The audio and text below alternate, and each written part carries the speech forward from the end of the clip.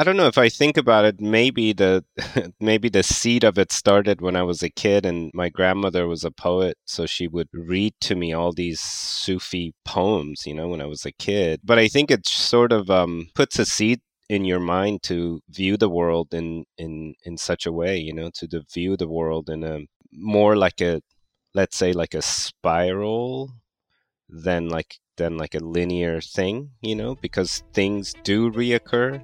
There are cycles. I mean, if you think about cosmology, I mean, there's cycles all the time. Hi, I'm Dan Rubenstein, and this is The Grand Tourist. I've been a journalist for nearly 20 years, most recently as the home and design director at Departures magazine. And this is my personalized guided tour through the worlds of fashion, art, architecture, food, and travel, all the elements of a well-lived life. In this episode, I speak with someone who is proving today that the age-old pursuit of painting is more alive and exciting than it has been in years. Ali Banisadr. The canvases of Ali have the energetic elegance of Kandinsky, the twisted characters of Max Ernst, and, dare I say it, the swirling brilliance you'd see in a Van Gogh. Raised in Iran during the revolution before moving to the United States, Ali has established himself as a prolific talent on top of his game. He's had solo shows around the world, and his works have been added to museum collections, including the Met in New York, the Centre Pompidou in Paris, the British Museum in London, and MoCA in Los Angeles. Even in the pandemic, the painter is having his moment. He has a solo show up currently at the Museo Stefano Bardini in Florence, has his first major monograph out this spring from Rizzoli, and has debuted his latest show up now at the Casman Gallery in New York. Not only is his work technically impressive, but he combines carefully observed introspection with a deep understanding of the history of painting and a kind of scholarly approach. In his new book, Joe Lynn Hill sums up the work very well, writing, "The impact of the work is immediate and intense, seductive but confounding, drawing the viewer into a remarkable space of the imagination, filled with profuse details, painterly pyrotechnics, and the otherworldly inhabitants whose goings-on seem to invite our recognition and understanding, yet remain entirely inscrutable." The most surprising thing to learn about Ali? For all of his work's brooding intensity, he's a grounded, warm, and very friendly guy. I spoke with the genius at his home in New York just a few days after his show opened at Casman. Your childhood in Iran, you were born a little bit before the revolution, and so you were kind of growing up in the 80s, having probably a very different childhood that I think we're about the same age. My childhood in the 80s versus your childhood in the 80s. When I close my eyes and I think of the early 80s, I think of like watching HBO and like playing Nintendo, and 80s furniture and 80s red colored wall-to-wall carpets. And I have a very, like Stranger Things sort of vision of the 80s in my head as a kid growing up. What was it like for you? Yeah, I mean, I was born in '76, so like basically 4 years later, you had the revolution, which was such a huge thing in Iran, and like everyone was talking about it, and the energy around was just like a country that went from one political way to a totally different way, and then right after that, you had 8 years war with Iraq, which was like complete chaos. And as a kid, I think. Growing up in it, growing up in it, I didn't know any other way of, like how's your childhood? So, the bombing and the explosions and some, most of it was not, I mean, I would see some visual aspects of the war too and aftermaths and stuff, but it was mostly like sounds and vibrations and explosions. I would always make drawings to try to understand these sounds and these explosions and stuff. And then so like yeah, it's not a normal situation when you compare it to others like people's like childhoods. But then we came to US when I was 12, and I got exposed to all the stuff you were talking about, like video games and hip hop and you know Yeah, I mean, when I lived in California, I found like a community of friends who we were doing graffiti art. We had been given a wall to paint on. And this was like, let's see, I was probably like in my 20s. That's when I moved to San Francisco, and it was just like a golden age in San Francisco for some reason during that time. And you had like people coming from all over US and from Europe. So we had this wall, and we had like people coming and wanting to like collaborate with us. And it was just like such a great community of artists. Like we also did like non-graffiti stuff and talked about art history and things like that. But it was kind of like a way of trying to make art, talk about art, have a community of artists together without like going to art school, because none of us, we were like sort of like rebelling against art, going to art school. So we just wanted to create our own sort of thing. Which was great, because later when I did decide to go to art school, I had gotten that sort of like, I was ready to like really learn things, and I had experimented with all kinds of stuff already. So I've got that out of my system, and I wanted to like go to art school so I could learn, apply to what I've already learned. Yeah. And so what came first? Did you want to go to art school specifically in New York, or did you want to kind of go to New York? And like, what came first? It's sort of like chicken and egg. Like, was it the art school or was it New York itself? Me and a friend of mine, I remember, a friend of mine said, "Oh, it's your birthday. I've got a, I've got a, I've got a Greyhound ticket for us to go from California to New York."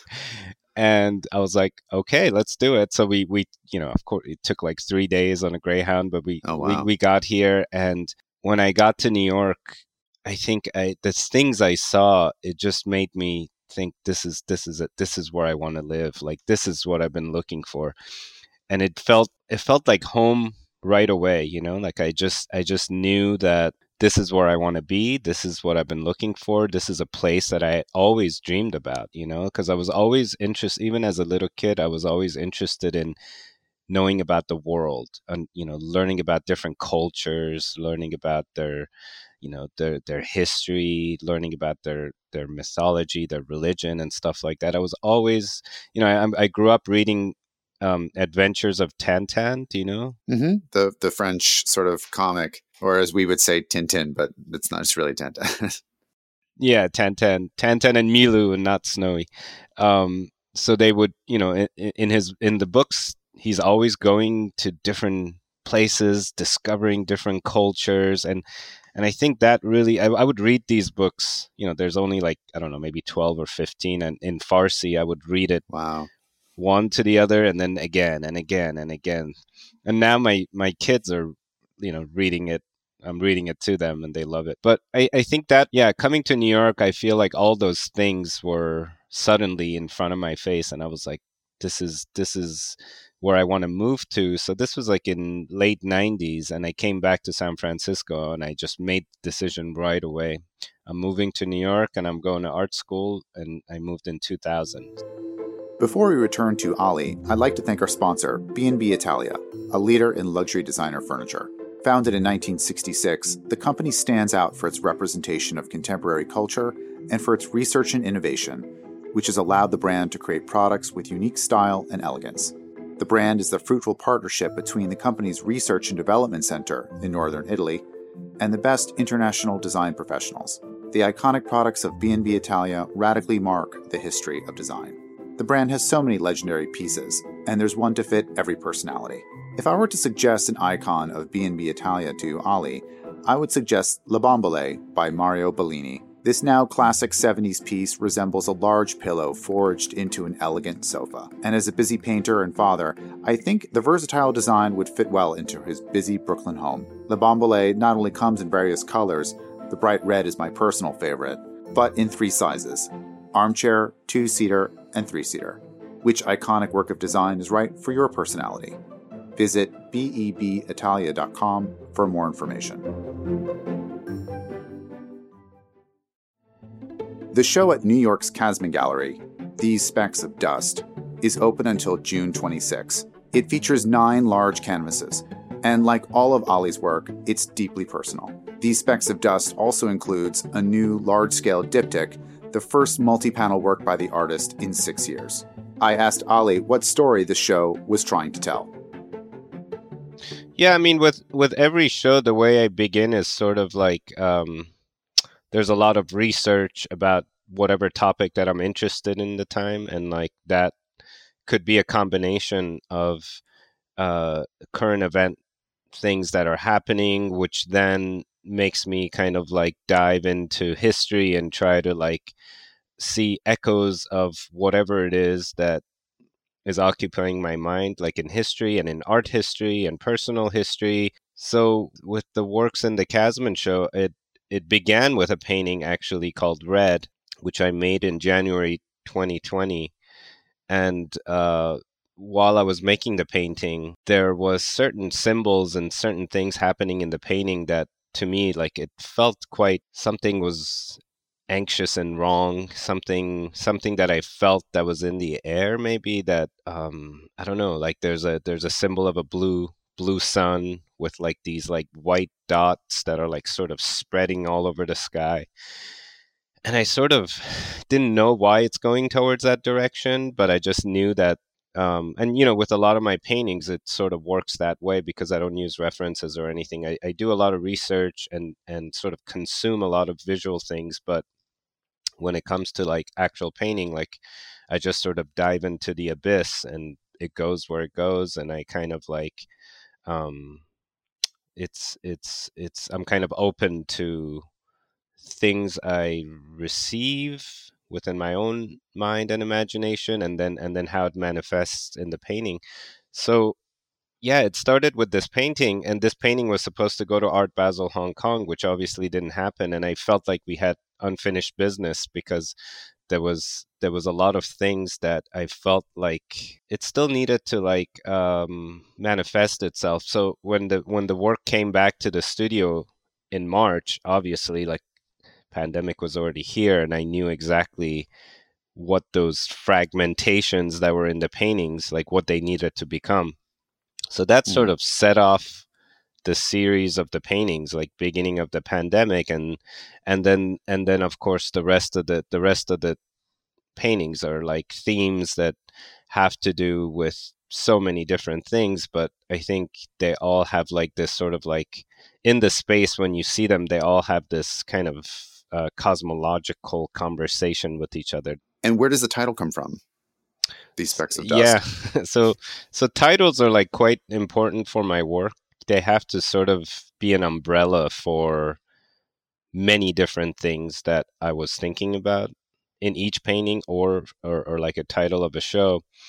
And they sort of like it's strange to say, but the titles sort of vibrate when I write something or read something that sort of speaks to me. They have this sort of like they vibrate. They kind of give off this sound to me that I feel like there's something there. It's speaking to me, just like how imagery could speak to me when I look at other paintings or music or whatever. Like I think words also do that. So um, I had written down this title before from one of my favorite artists, Goya, from his Los Caprichos series.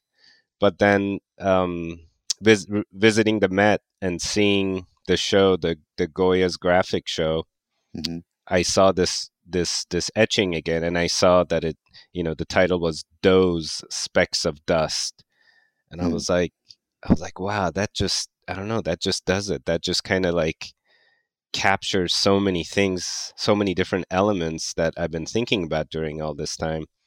So I felt like it just made sense to use that for the title of the show.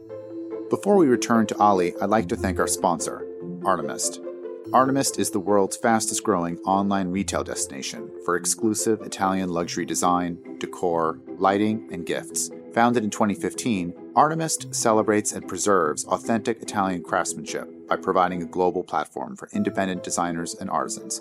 The site represents over 1,000 independent producers, designer makers, and artisans, and features thousands of exclusive products.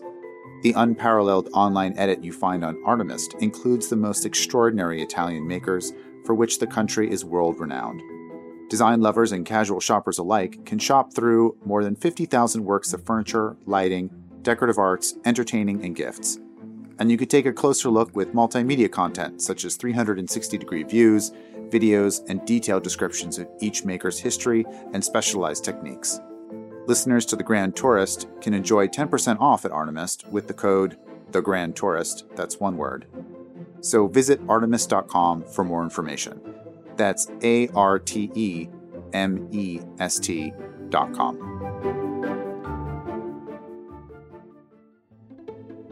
Key to understanding Ali's work is not only his past, but how he recalls and processes these events in his life and channels these memories into his work.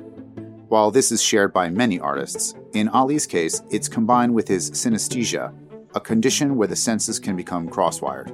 Something visual can be perceived as having a kind of sound, or even generate a kind of taste in the mouth.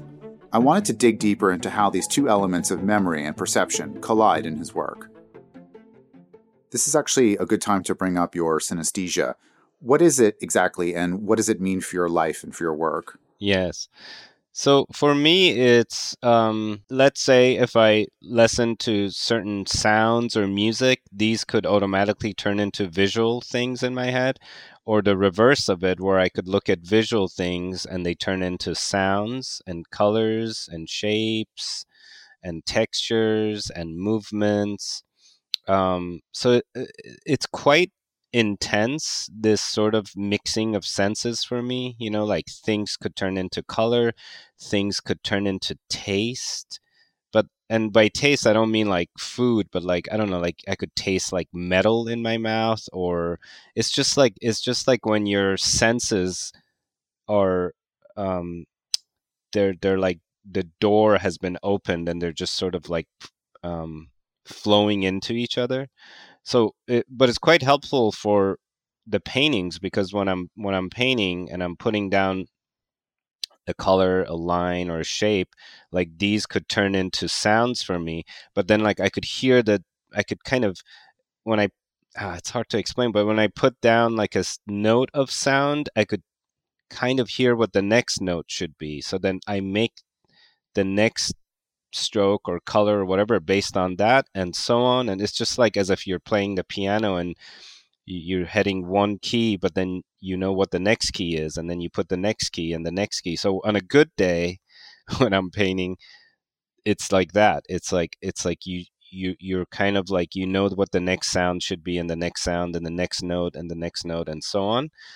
um, but then a figure could present itself to me too, by like a sound of like breathing and moving and heaviness and or lightness and things like that. So I think in painting it works like that. So it's quite literal. Like if you see, let's say, does that mean if you see a sunset, there is an actual like taste in your mouth, for example, Hmm. or a sound will. Or like a vibration even, like I'll you could, because I do look at the sunset quite a lot on my roof deck, and there's like a sort of like a vibration sound that I could hear from it. And that's how I'm able to like sort of remember it, and then and then but and then use it in the painting. But like when I use it in the painting, it doesn't have to be the actual sunset. It could be like that vibration, that feeling of that vibration that could manifest itself in the painting in a different way. And so the way I like consume things, let's say literature, poems, things, like things like that. It's sort of like, you're understanding its nature, and it's maybe the headspace around it, and these things sort of stay with me. And when I'm painting, I'm able to like go to these places and be able to like use those elements in the painting somehow. And how were you first? I mean, I'm assuming this is something that you've had your entire life. Is that true?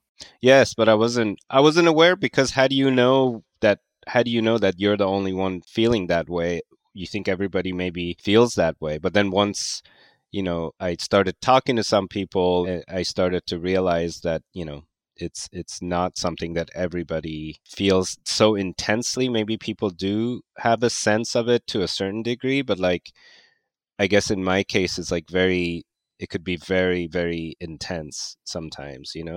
Intense how? Intense in a way that I was describing, like, like, let's say you imagine something that's obviously never happened to you, but I could feel it that it's happened to me in such a vivid, intense way that if like this thing has happened, like I've fallen down from a building and hit the ground, these kind of things, but like you could feel it within your own body in such an intense way that, I mean, in my case, if I want to paint something, let's say if I want to paint a figure that's like, I don't know, falling or something, I could kind of like feel it within my own body, the falling part, but then hitting the ground part and hurting part and breaking everything part, like, so everything could be sort of intense in that way, where I'm able to physically sort of feel the thing that I'm painting. It sounds like a mutant power for a painter. So like that, I mean, do you think that it made you become a painter in a way? It's possible because I did want to become a psychologist at some point because I wanted to understand maybe all this. Um, but then I realized that there's only so much you could understand, but like the actual making of the work is, you know, visually understanding things. For me, it's always been more natural to the way I think than like with words per se. And how were you first? Did you have to just go to a doctor and they kind of said, "Oh no, this is an actual N- condition, and it's you're not crazy, or you're not like it's not just in your head that you think that you're, like when someone says, "Oh, I saw a sunset and I cried," like that's a normal kind of like emotional thing, but you're what you're describing is physical and almost like I'm sometimes scared of heights. So if I'm going on the second story of a building indoors and looking over a railing, like I will feel a physical reaction in my legs that kind of like makes me, it's physical. So yes. what was that like? Was there something that kind of made you talk to somebody, or how did you put a name to it? I think I was just talking to some people about it that, that are quite expert in it, and they kind of pointed it out, and then reading about it and trying to understand it. And I think that Kandinsky book was quite a good one to read, where he describes it and talks about it, how he wanted, how in his paintings, like, there were like notes of sounds basically. um and I think that's something that, like, whenever I was trying to make a composition, I would see it as that. I would see it as notes of sounds, and I would hear the sounds from it.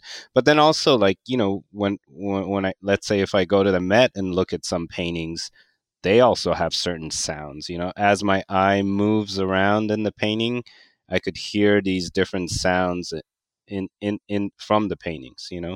And I'm able to sort of like memorize it in that way. Like, oh, what is this? What is this color, or this brush stroke, or whatever? Like, how does it? Um, why is the Rothko, when I look at a Rothko, like the way it sort of like vibrates like the sunset? It's the same kind of sound I hear from both. I mean, That kind of a thing. it's a very it's a major comparison, but it kind of reminds me of when people talk about Van Gogh and the way that his Starry Night, and the way that things kind of vibrate in a way that no one really can understand, but he kind of understood it. Is that like and I don't know if he's ever been considered to connected what he went through with what with this particular condition. Is that fair? Is that accurate to say? Like, is it kind of this kind of is it hard to describe? I mean, like, if Oh, so yeah. few people sort of can experience what you're experiencing, it's like how do you write down what taste is if no one's ever had taste before? Sure. No, I mean, it's very hard to describe, and I think that's why it sort of, for me, it's visually, it's easier to kind of like, work with than try to just describe it in words. But I must say that, of course, there are certain literature that I do read that, like, let's say, Dante's Inferno, where, it's all about songs and I mean cantos or songs, and but like yeah, of course I'm reading it in English, so it's very different than the way it was written in Italian and the way the words are supposed to have rhythm and stuff. But still, when I do read it, they do totally they have this sort of like vibration, and they're like music, and they have these visual elements in my head that are just like endless, you know. When you went to graduate school, there was a visit that I've read about when you went to a D-Day site in Normandy. Can you recount that experience for me?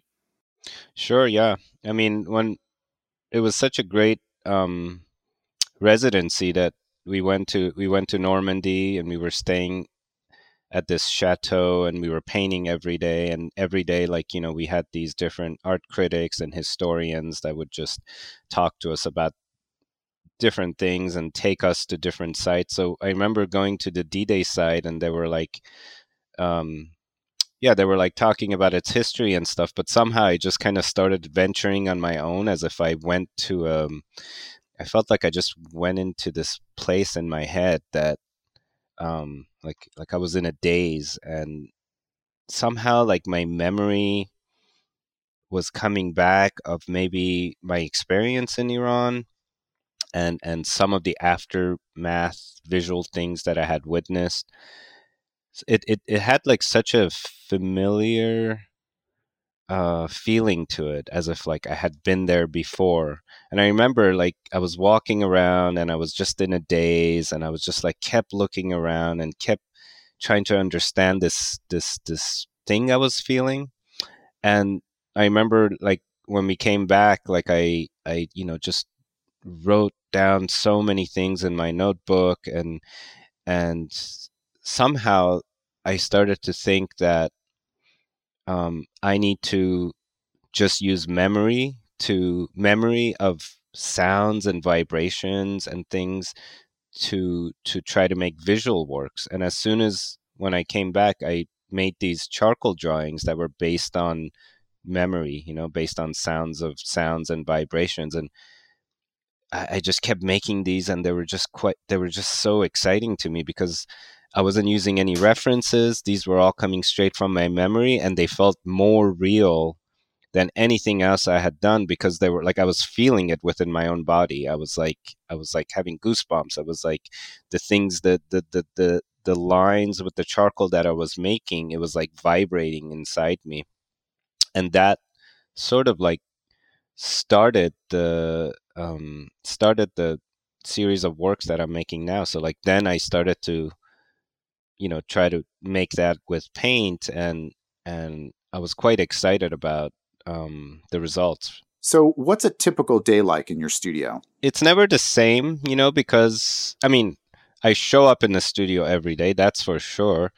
But as far as like actual painting, it's always different when it could kind of like the actual painting part could begin. So I show up in the studio in the morning, and if I've started something, I kind of sit in front of it for a little bit and see if it's speaking to me today, and what does it need.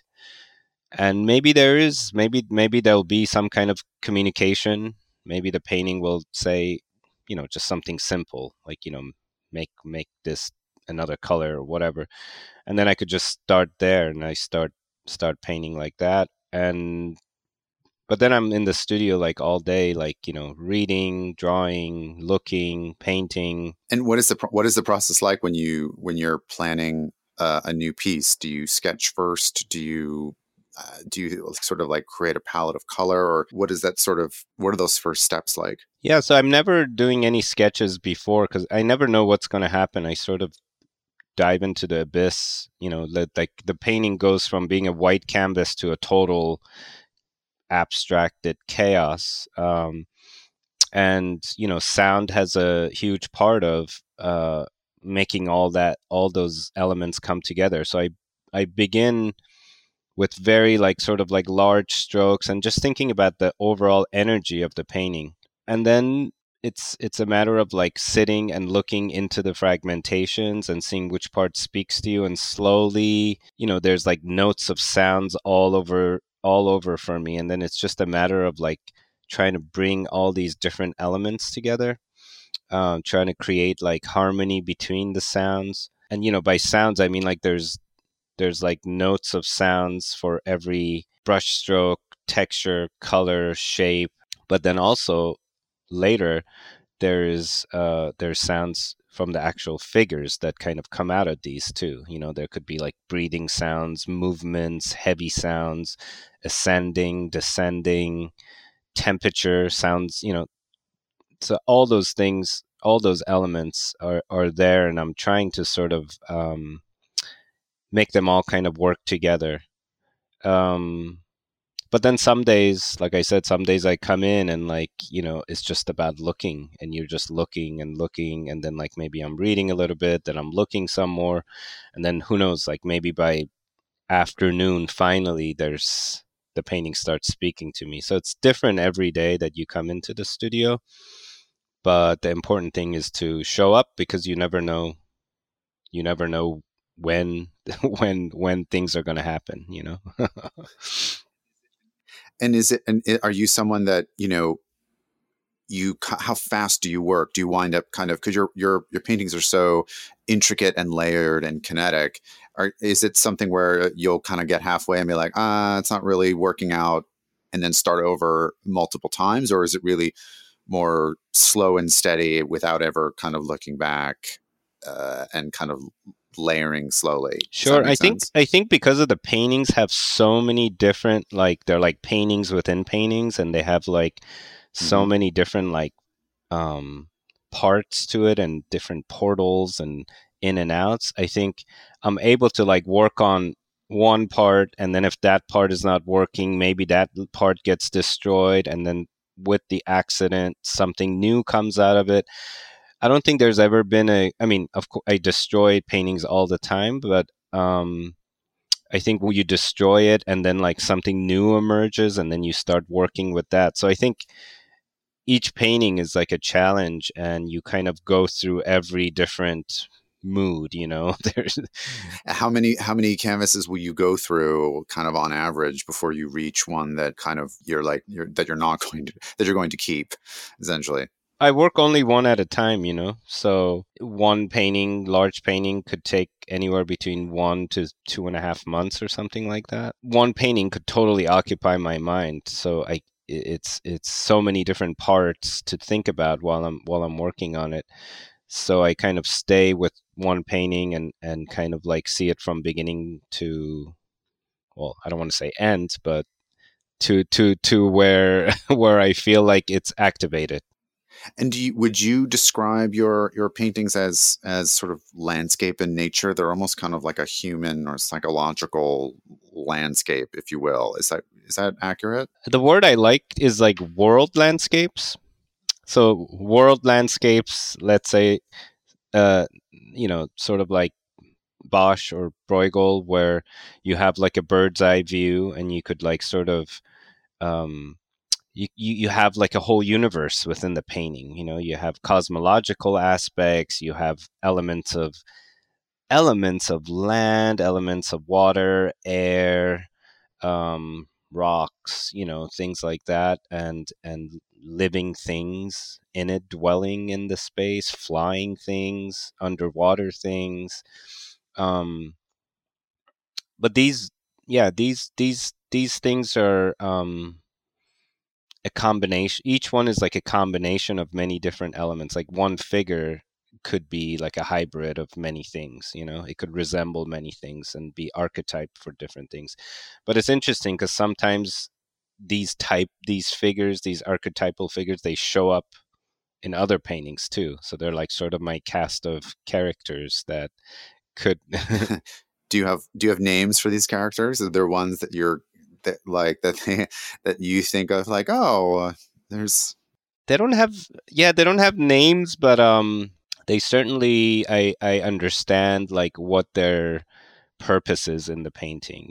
Like just like a, I don't know, let's say like a theater or something. That this is like a authority figure, this is a clownish figure, this, so they do have sometimes these kind of elements attached to them. Two paintings in the Casman show, The Healers and Only Breath, are related directly to the pandemic. Does your day-to-day life often find its way into your work as you're doing them? Yeah, I think it's always like a combination of imagination for sure, like memory. And when I say memory, I mean it could be personal memory, but it could also be tapping into collective memory, where there's archetypes and things that exist in collective memory. So it's tapping into that combination of, like, current events that are happening that are, occupying your mind, and also, of course, yes, your environment, my environment. Like, basically, when I'm painting, I'm desperately looking for answers anywhere. So it could be in art history, it could be in my imagination, but it also could be like in my immediate environment that heavily affects the work. Living in New York, I think you could see so much. You walk around and you see so many different people from different cultures, different environments, and if I'm looking for answer in my painting, it could just happen to, somebody could be walking right in front of me with like a certain clothes with certain colors, and I'll be like, yes, there it is, there's the answer. Or I remember one time I was trying to figure out how to a new way to sort of like create separation of space within my work. And my 5-year-old daughter, like, we were walking down the street and she kind of stopped in front of, like, these shutters, these I don't know what they're called, the metal shutters when a store is closed or whatever. And she was like walking in front of it, and and I was observing her, like it was creating this sort of like vibration with the lines, and I was like, there it is, that's it. And since then I started using these lines in my work. So yeah, I mean, it could elements of symbolism could be everywhere. If you're looking, you'll see it. Before we get back to Ali, I'd like to thank our sponsor, Frette. For more than 160 years, Frette has brought comfort to the homes of the world with masterfully crafted linens of unparalleled quality.